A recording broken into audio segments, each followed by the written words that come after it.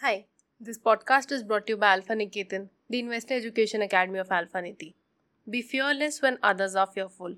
Stock market investing is not a daily activity. You must give your money time to grow.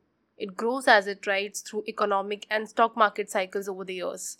We are in a world where we have quickly swung from a phase of abundant liquidity to a period where monetary tightening is all set to suck money out of the global financial system. The selling by investors is global and not restricted to India. The world's financial markets are currently in a risk off mode. Passive funds, active funds, hedge funds, sovereign wealth funds, and many other institutional investors are pulling out of emerging market equities and bonds and looking to park their money into US dollar denominated assets, primarily US treasuries. In fact, in India, through CY 2022, foreign portfolio investors have already pulled out over 2.2 lakh crores, which amounts to roughly 1.2% of the entire market capitalization. To put this in perspective, the last time such a piece of selling transpired was during the 2008 GFC era, which resulted in the Sensex crashing by over to 50% in just 3 quarters. Indian markets have remained resilient so far, but despite such a brutal selling spree by foreign portfolio investors, Indian broad-based indices have so far remained resilient ever since topping out in October 2021, with the Sensex showing a drawdown of approximately 15%. A primary reason for that is strong inflows by Indian households and retail investors into the market, either via domestic mutual fund route or through direct participation in the equity markets. This is important as the increase in the total registration of Demat accounts have witnessed a quantum leap since the pandemic lows of 2020, jumping by as much as 2.2x to approximately 90 million accounts in April 2022. Let's check some insights related to markets to help you make an informed decision.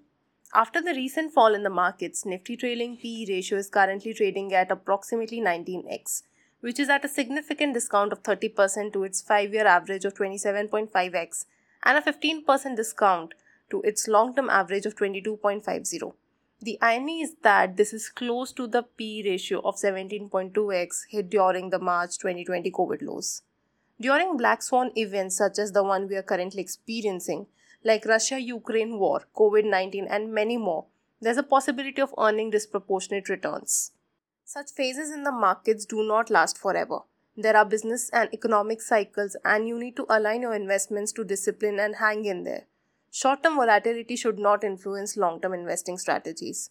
For instance, an analysis on 18 years worth of data on the popular ETF from the House of Nippon India Mutual Fund, the Nifty Bees, clearly shows that regardless of what time an investor chooses to make his or her investment in the market, simply by saying invested for a period of 5 or 7 years would result in almost a 0% chance of the investor losing capital. In fact, being invested for a period of 7 years resulted in inflation beating returns for each time. The same study for 5 years and 3 years also shows very promising returns. For an individual investor, it is very hard to time the market. Yet, the biggest amount of procrastination by investors is around timing their investments in any asset class. While this may be true in asset classes such as real estate, where the ticket sizes are huge and bulky due to the powerful SIP tool in liquid asset classes such as mutual funds, ETFs, and stocks, all investors need to adopt is discipline in these liquid asset classes. As such, timing does not really play a big role in the overall return curve as much as simply sticking to a game plan does. It is also important to remember that while discipline is paramount to attending the goal of wealth creation, each market cycle has its own set of leaders and losers. Not all sectors fire up at the same time, and rotation is not the name of the game.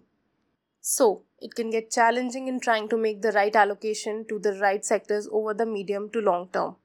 But yes, this is where the hard work by advisors such as us come in. So don't worry, leave the hassle of stock selection and allocation to us. All you need to do as an investor is welcome the current bout of market volatility and correction with open arms as you get the opportunity to participate in good quality businesses which are currently going at a discount. So if you decide to ponder over your investment portfolio this weekend, remember this rule.